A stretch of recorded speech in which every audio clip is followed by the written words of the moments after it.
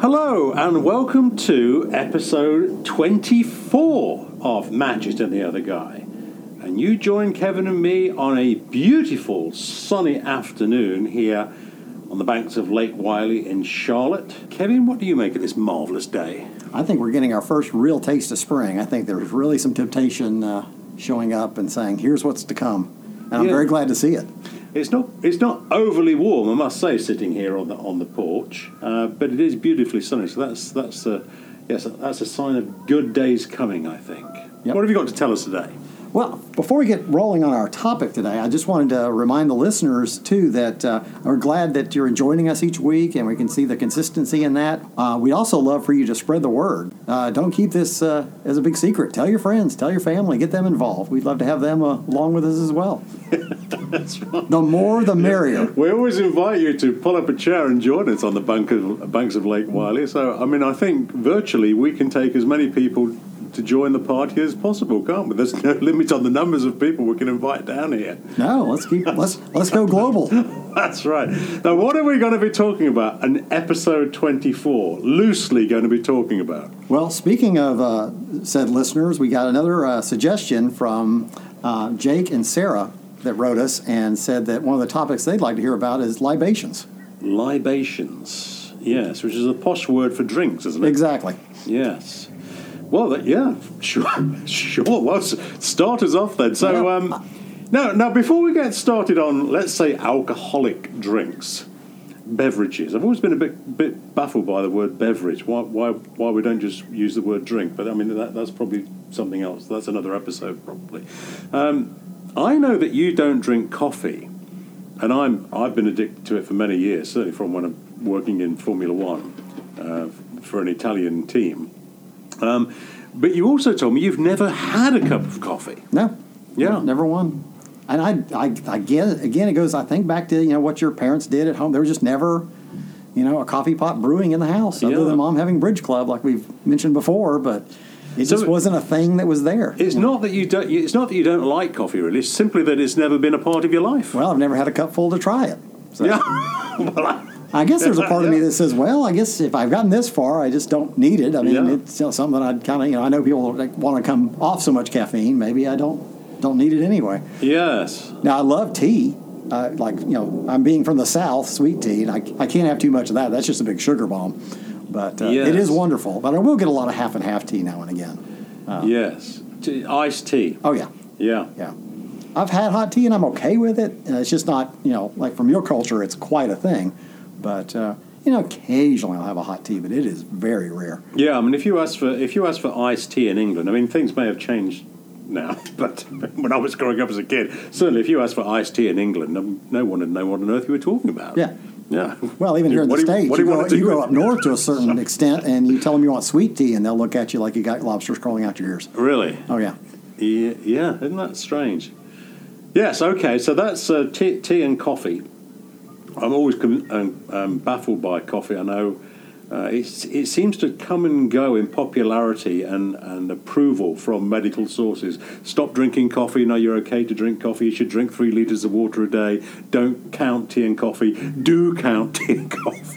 I never know what I'm doing right or wrong any longer. Well, the same thing goes when we start talking about drinks here a little bit. Some say have a glass of wine each day. Some say a beer is good for you each day. And then some may say not. I don't know. Everything in moderation. I like that idea personally. That's probably good policy. Yes. Well, being English and therefore being surrounded by the pub culture and the pub being the centre of village life, I grew up around that. And so being around alcohol was nothing unusual to me at all. We were always, as kids, being taken into the pub with our parents, and we would sit there and not say a single word. We're not allowed to speak, as the grown-ups were playing cards or dominoes and having a beer on a Sunday night. Uh-huh. And I distinctly remember having a packet of cheese and onion crisps, chips, as we used to say in the States, and a little bottle of Tizer or some equivalent pop or soda. But I was always surrounded by a pub life.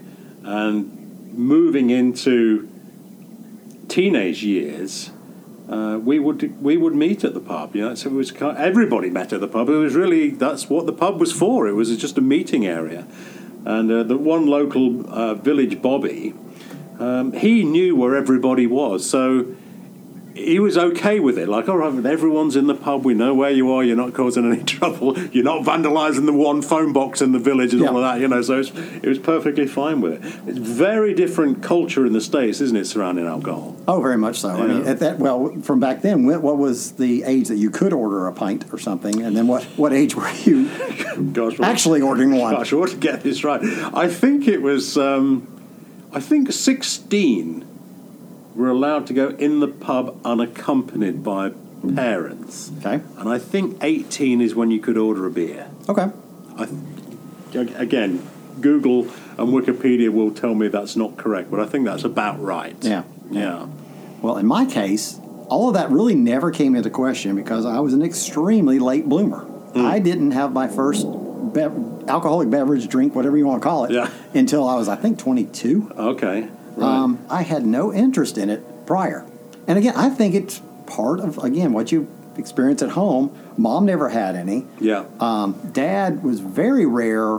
In fact, the only time I can remember, he used to travel out west occasionally, and sometimes traveling, he would bring back a 6-pack of Coors beer.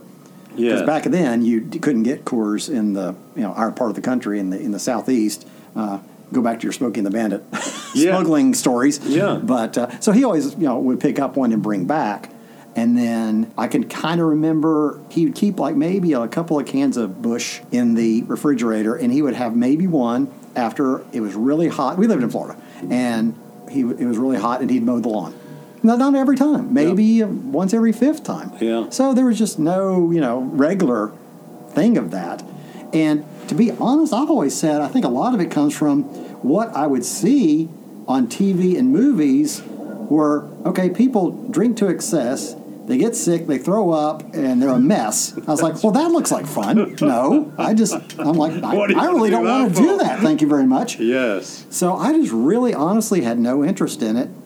And two, the people around me, I just don't remember being around kids in high school that was their big thing. Yeah. Not that I didn't go to the parties, where plenty of people were. Sure. In fact, it was so funny. One of them, I still remember, and this was a big one, and it got raided by the police. Well, I just sat there on the couch just smiling because I hadn't had a drop all night. I wasn't going to be in any kind of trouble. I was just watching the chaos because I'm like, y'all can ask me or give me any test you want. I'm good to go.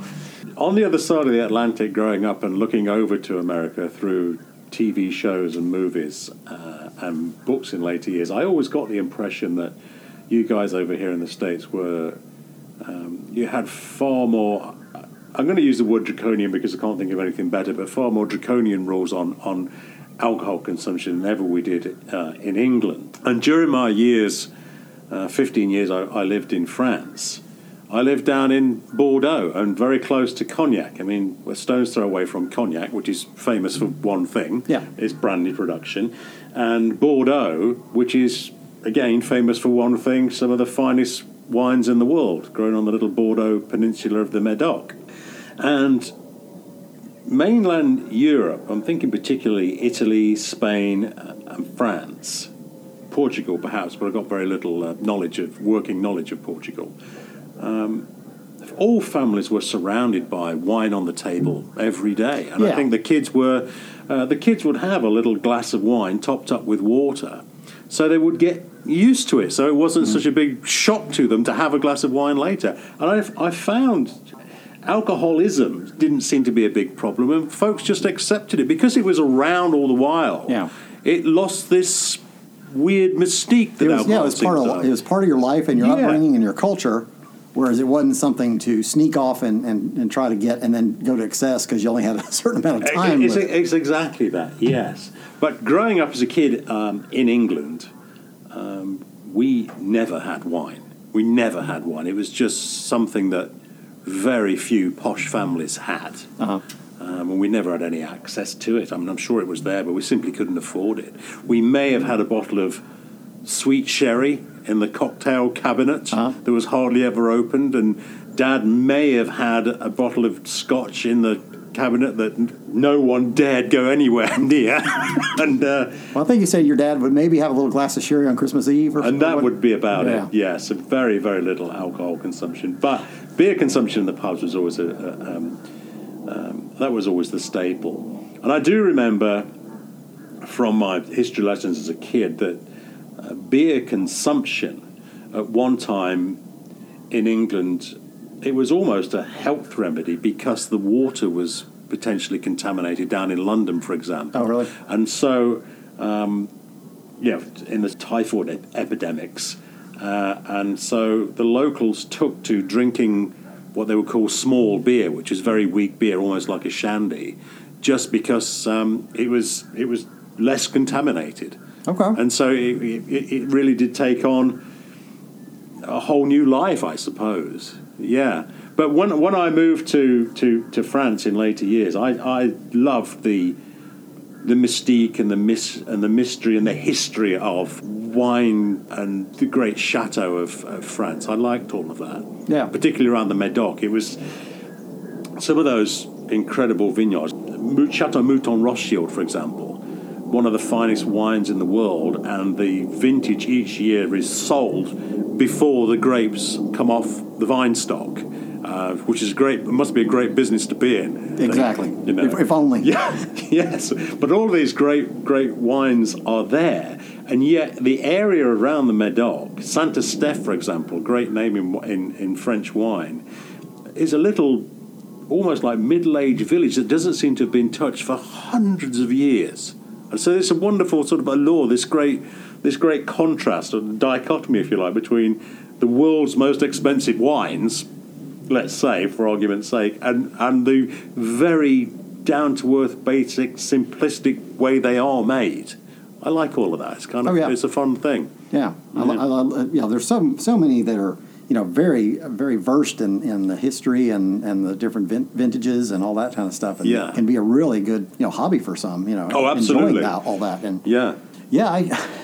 I say I was a late bloomer. Now, granted, I think I do remember we were in the Keys when I was 14, because it was summer of '83, and we'd spent the day. Part of us had gone down to Key West. This was like the parents were driving, and on the way back, they had I was joking around. They had a little cooler, and they had these little tiny beers. They were like a half can, and I don't think they sell it anymore. Yeah. And it was a Budweiser, and I asked jokingly if I could have one, and they were like, "All right." But I got 2 sips, and I just could not. And they're like, "Just pass it up here." But I was like, to this day, I wish I'd have downed that thing, because the other guys would have been so impressed. But so I had that, and then again, Dad would have those maybe once when he did the lawn or something occasionally, and I'd try a sip and just like, nope, still don't like it. Moving on. And then one time we were at another family that we'd go visit. They didn't have any children, but or their children were much older and out of the house. But I remember we were there when I was a teenager or something. This was back in Knoxville when we were visiting. So I was, probably 16, 17. Yeah. And they let me have a wine cooler, with those Bartles and James or whatever it was back in the day. So I had one of those, kind of thinking that was a big deal. All through that first part of college, I just really had no interest in it. And then what happened was a bunch of us guys went down on spring break to Destin, Florida. Okay. Down the Panhandle. Okay. And we were staying in a condo, so nobody was driving anywhere. They were like, we're going to go walk on the beach. And Kevin, we want to make you a drink. And I finally was like, all right, again, nobody's driving. We're perfectly safe here. And nobody's going to do anything stupid. Right. I said, I'll let y'all make me a drink. Yeah. Well, they'd already had a few anyway, so their mixing skills were a little askew.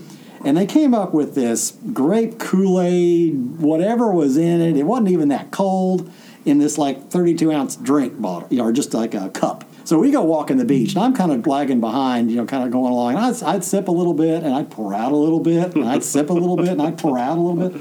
And they're like, "How's that drink?" "Hey, it's great, whatever." Yeah. Well, I did finish it, and then as nature calls, I said, "Well, I'm going to go up here behind the dunes." And I noticed that I was crossing the dunes. I was like, my legs aren't working like they normally used to. So I was like, so that's what this is all about. So we come in from that evening. Well, the next day, everybody's fine. We're going to go out to lunch. A lot of time we hit Subway and get their, a foot-long sub or something like that. And I said, well, if I'm going to do this, I'm going to do it right. So I went to, swung by the liquor store, and I bought a bottle of Absolute. I got some club soda. I got some Collins mix. I got some lemons and limes, and we got back, and later we did end up meeting a group of girls too, and they were all hanging out in the condo. So I'm over there. I looked like I was Tom Cruise in Cocktail. I had this thing, and I was shaking it up, and I was pouring the things, and these girls were like going, "This is so delicious." And I was like, like I'm an expert or something. But that became my latter years of college. I would make myself one of those. If we were having a party that evening or something like that, it was always, I guess you'd call it a vodka Collins. Yes. So, and to this day, that's usually my drink of, if I'm going to have a cocktail somewhere, it'll be a vodka Collins or something. I have no interest in a Tom Collins because that's gin. I'll use a vodka drink will be fine, or Cape Cod, which is what, vodka and cranberry. I'll do something like that maybe. Yes, that's another thing that in the States, looking over from England growing up, you guys really were on top of cocktails so much more than ever it was in England. And the idea of a martini and a martini shaker, although we all know Ian Fleming's James Bond was a cocktail fan, we never really used to have cocktails, but I do remember seeing those wonderful cocktail mixers in steak restaurants in the States. Oh, yeah. And, oh wow, what a wonderful thing! I couldn't wait to have a martini. But you've just jogged my memory now. One of the first alcoholic drinks I had. I was in Yugoslavia, the former Yugoslavia, now Croatia, and with my parents and with my auntie Phil, who used to run the pub, and my uncle Lionel Buck, Phil and Lionel. We were staying at a little village near the town of Dubrovnik, which is a beautiful walled town, and Mum and Dad had gone to bed. I think Auntie Phil had gone to bed, and I was trying to find my uncle Lionel, see where he disappeared to. Anyway, surprise, surprise, he sat at the bar, one little bar at the hotel. And I sidled up to him and sit on the bar stool at the side to him, and he said to me, "What would you like to drink?" And I don't know what made me do it, but I said, "I would love a vodka." I probably didn't even really know what vodka was, frankly. I must have watched some TV show. And he said to the bartender, "Give the lad a vodka, it's his first drink." And so I had a little shot of vodka, and I do remember we walked outside the hotel and sat on a couple of chairs, and it's a very basic little hotel overlooking the sea, and in the distance, now it was night time, I want to say it was about 10 o'clock at night, we could see in the distance, although there was still a little bit of light, there was a storm way off in the distance, like a lightning storm in the distance. It wasn't raining where we were, but it was clearly raining way off on the horizon. And I just remember sitting with my uncle, and we stayed there for about an hour, 2 hours, just watching the storm. And I remember him turning to me, and he said, "It's someone else's storm," which has always stuck with me. Yeah, great memory. Yeah, great memory of that little vodka drink. Yeah.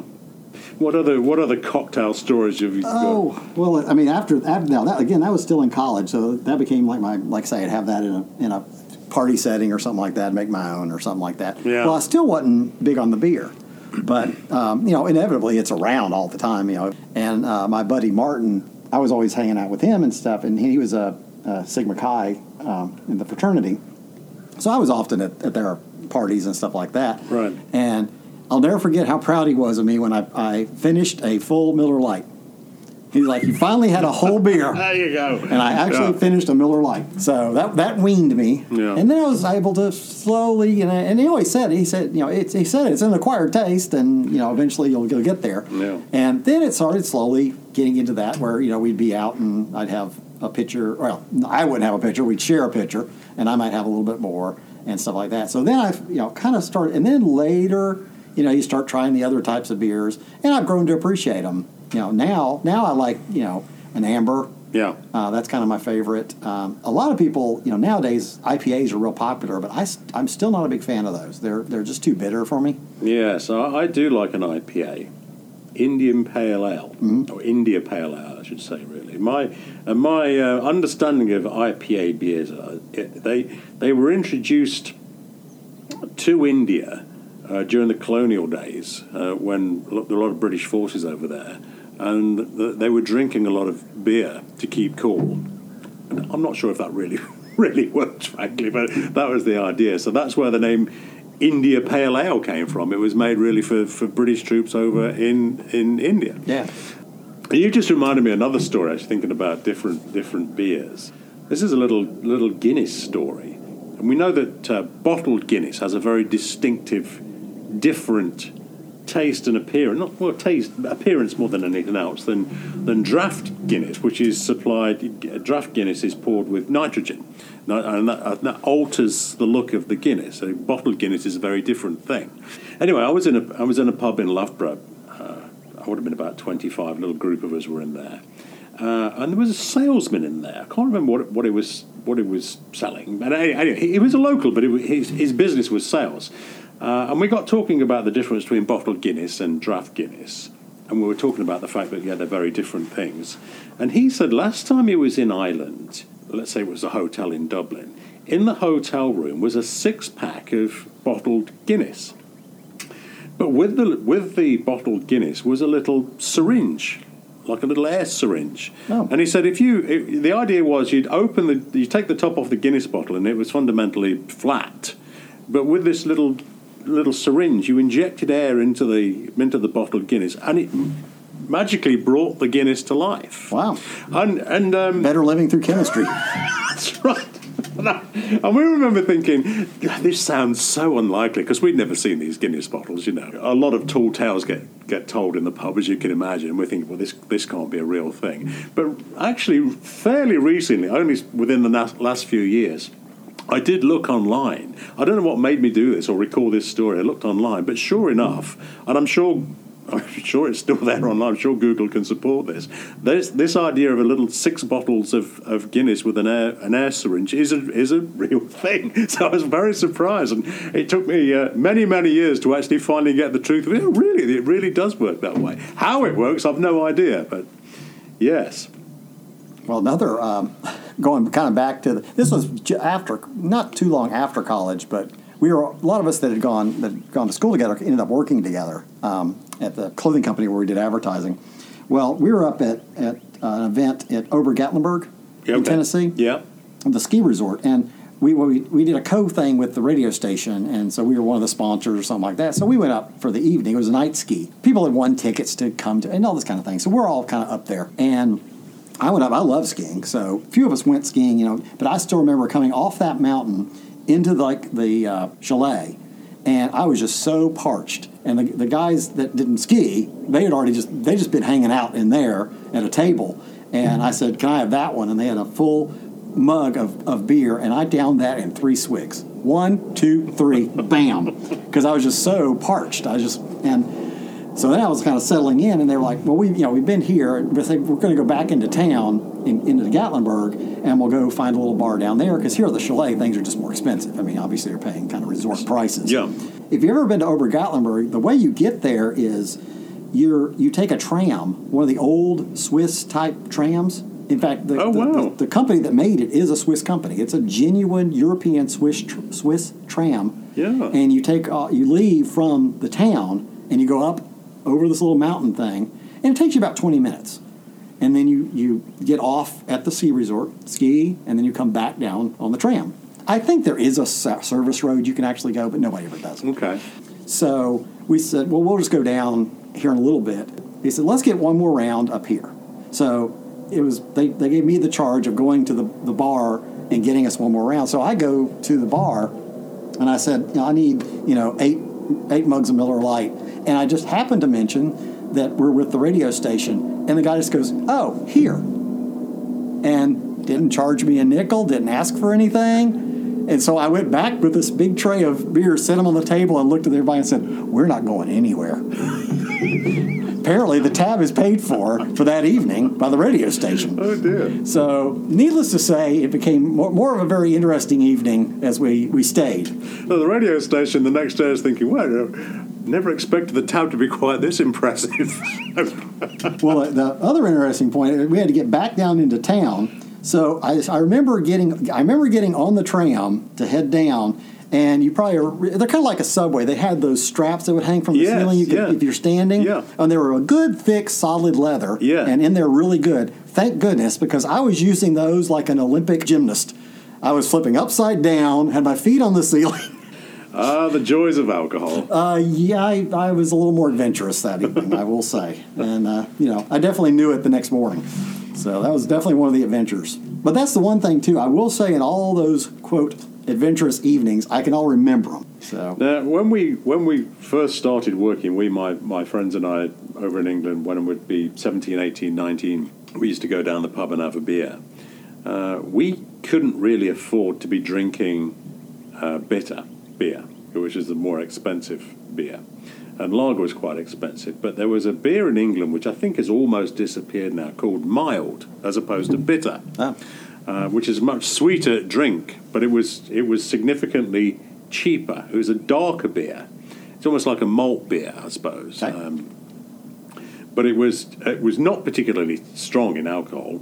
That's what made it cheap, I suppose. It was basically watered down in the brewing process. Lighter alcohol, but darker beer than a bitter. Now, I remember this because only the other day I was rereading Orwell's 1984, which is one of my favourite books of all time. And there's a scene in that where Winston Smith, the lead character, goes into a pub, a London pub, and wants to talk to an old man in there and get his impressions of what life used to be like before the revolution, without going into the great detail of the plot of the book, but talk about old London. And this old chap, it's a Cockney chap, he went up to the bar and asked for a pint of Wallop, W-A-L-L-O-P. Yeah. And the barman said to me, it's mild, I think. It's mild. Mild is Wallop. And I always remember thinking, I've heard that down in London. It's never an expression that existed up in the Midlands where I was from. But I think a pint of Wallop is probably something folks may still now ask for, a pint of Wallop in London. Yeah, there's definitely little sub names and stuff like that have become cultural things for sure. Yes, and if we were feeling particularly rich, which was let's face it, was never. But on a Friday when we were paid, and we were all paid in cash as apprentices, and we walked into the bar, the first drink we had to celebrate the weekend arrival may have been a pint of mild and bitter. It was half and half. Uh-huh. So it was a little bit posher than just drinking the mild, which was a cheaper option, but we couldn't afford an outright pint of expensive bitter.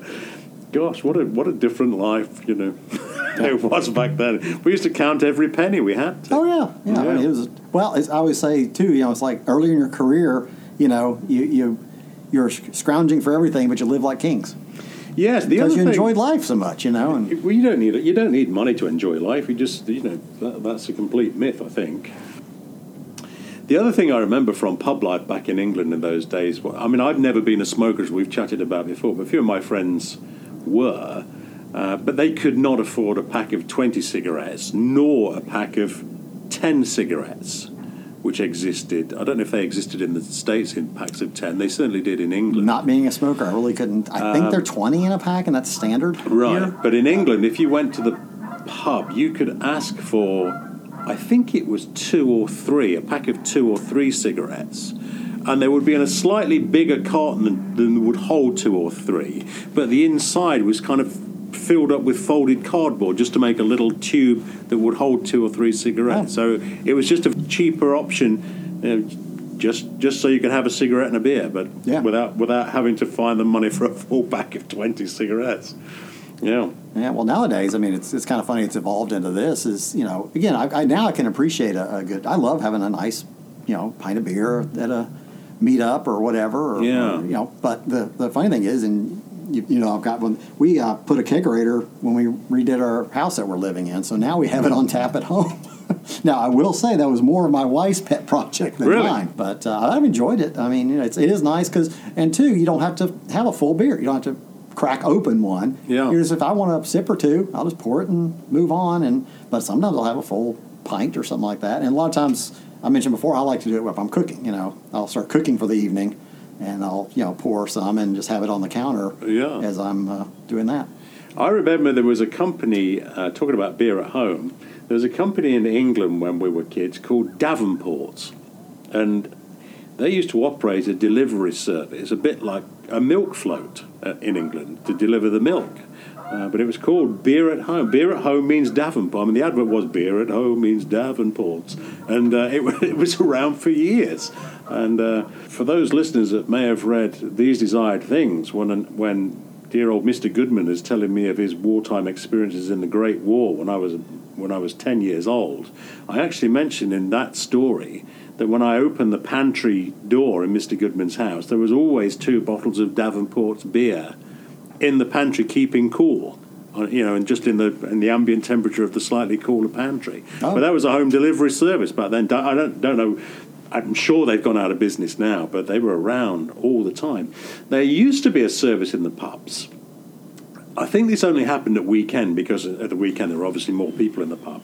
A chap used to come round with a wicker tray and sell seafood. So he would sell shrimps, or prawns, as we're known as in England, little shrimps, or whelks or cockles or little bags. And he would have, so you'd open the little bag of seafood, and it'd be whelks or cockles or mussels or whatever he had. I think the service was called Kershaw's, but don't quote me on that. And he would have a little bottle of vinegar and salt and pepper, and he would open the bags and pour the salt, pepper, and vinegar onto the bag, and then hand you the bag with a little wooden fork to be able to pull the whelks or the mussels out of the bag. That's a wonderful thing we just don't have here. That's such a neat little piece of culture there. Yes, and he wasn't. So I'm sure it was Kershaw's. The Kershaw man. And folks used to say the Kershaw man's coming from the pub next door, because even in the smallest of villages, I mean, our little village was tiny, but we had probably 5 or 6 pubs there. And if you went to the towns, I mean, they were all over the place. I mean, most streets would have 2 or 3 pubs. So there were hundreds of pubs. But Kershaw's, he had his own business, his own little van, and Kershaw man would arrive, and he would just go from pub to pub to pub. So you'd see him at least once a night. And if typically what we would do on a Friday or Saturday night is have one beer in one pub, and then move down to another pub and meet different friends there, and have another little drink there, and do that. And we'd wait till the Kershaw man would come round again, and we'd see him again for a second. Well, I take it there was no idea that they provided food at any of the pubs. It was only just the drinks and such. That came much later in my life. At one time, certainly when I was growing up as a kid, and my dad would meet his friends in the pub, it was purely to have a beer. You may get a pork pie and maybe a bag of crisp chips. Yeah, I can see those. Maybe salted nuts, maybe, and that would be it. And later on, I think the idea was to try and encourage more people to come to the pub and get families into the pub. Why aren't we selling food? Let's put dinner and lunch on. And then the idea of the pub lunch came on board. But for many years, no, you couldn't really find anything to eat. Not really. And the snacks, but that was it. Yeah. Here, the Americanized version, I'm sure you've tried many of them, is what they will create as a British pub is generally a restaurant. Yes. And you're going to find fish and chips on the menu, of course. You're going to find bangers and mash and such like that. And then, of course, they usually have a nice selection of beers, but you can probably order any cocktail too, Yes. We used to have things like pickled eggs would be behind the bar, pickled onions most definitely behind the bar, and they were incredibly strong onions. I do remember that. Yeah. That would not be my thing. Incredibly strong. Nor the egg, actually. Yeah, so is that. Then no coffee, no eggs. And then pork pies. Yeah, but not really lunches and dinners. That came on, I'm going to guess, towards the end of the 70s and into the 1980s. Yeah. Yeah, when pub life really changed. But pub life, I've never, in my experience, in my travels around the world, Scotland, of course, and Ireland and Wales, if you're thinking about the different nations that form Great Britain, they all have great pub culture. And everywhere has its different culture. Like pub culture doesn't exist in France, then it's little bars and taverns and cafes, the same as in Italy. The pub culture is not the same thing. Everywhere has its own version of that. Yeah, little street-side cafes. Well, I love it. During my years in France, just wonderful to sit outside on a little terrace table and have a coffee and a glass of wine. Yeah. It's something that you really couldn't do in England. And I like that idea of each culture and each country has its own unique approach to entertaining its guests. Yeah, I like that. I haven't been to Italy, but I would imagine you can have some Chianti and Talking about wonderful experiences, we better wrap this episode up. That's soon gone again, isn't it? We always say that. We get the right topic and roll with it. Yeah. Well, gentle listener, both Kevin and I have got a bottle of water on the table, so we'll have a little sip of water. And that'll be our libation for the day. But we hope you enjoy the rest of your day, and we'll look forward to seeing you again on another episode of Matches in the Other Car. We better say goodbye, Kevin. Bye. Stay hydrated. Yeah, bye for now. Cheers.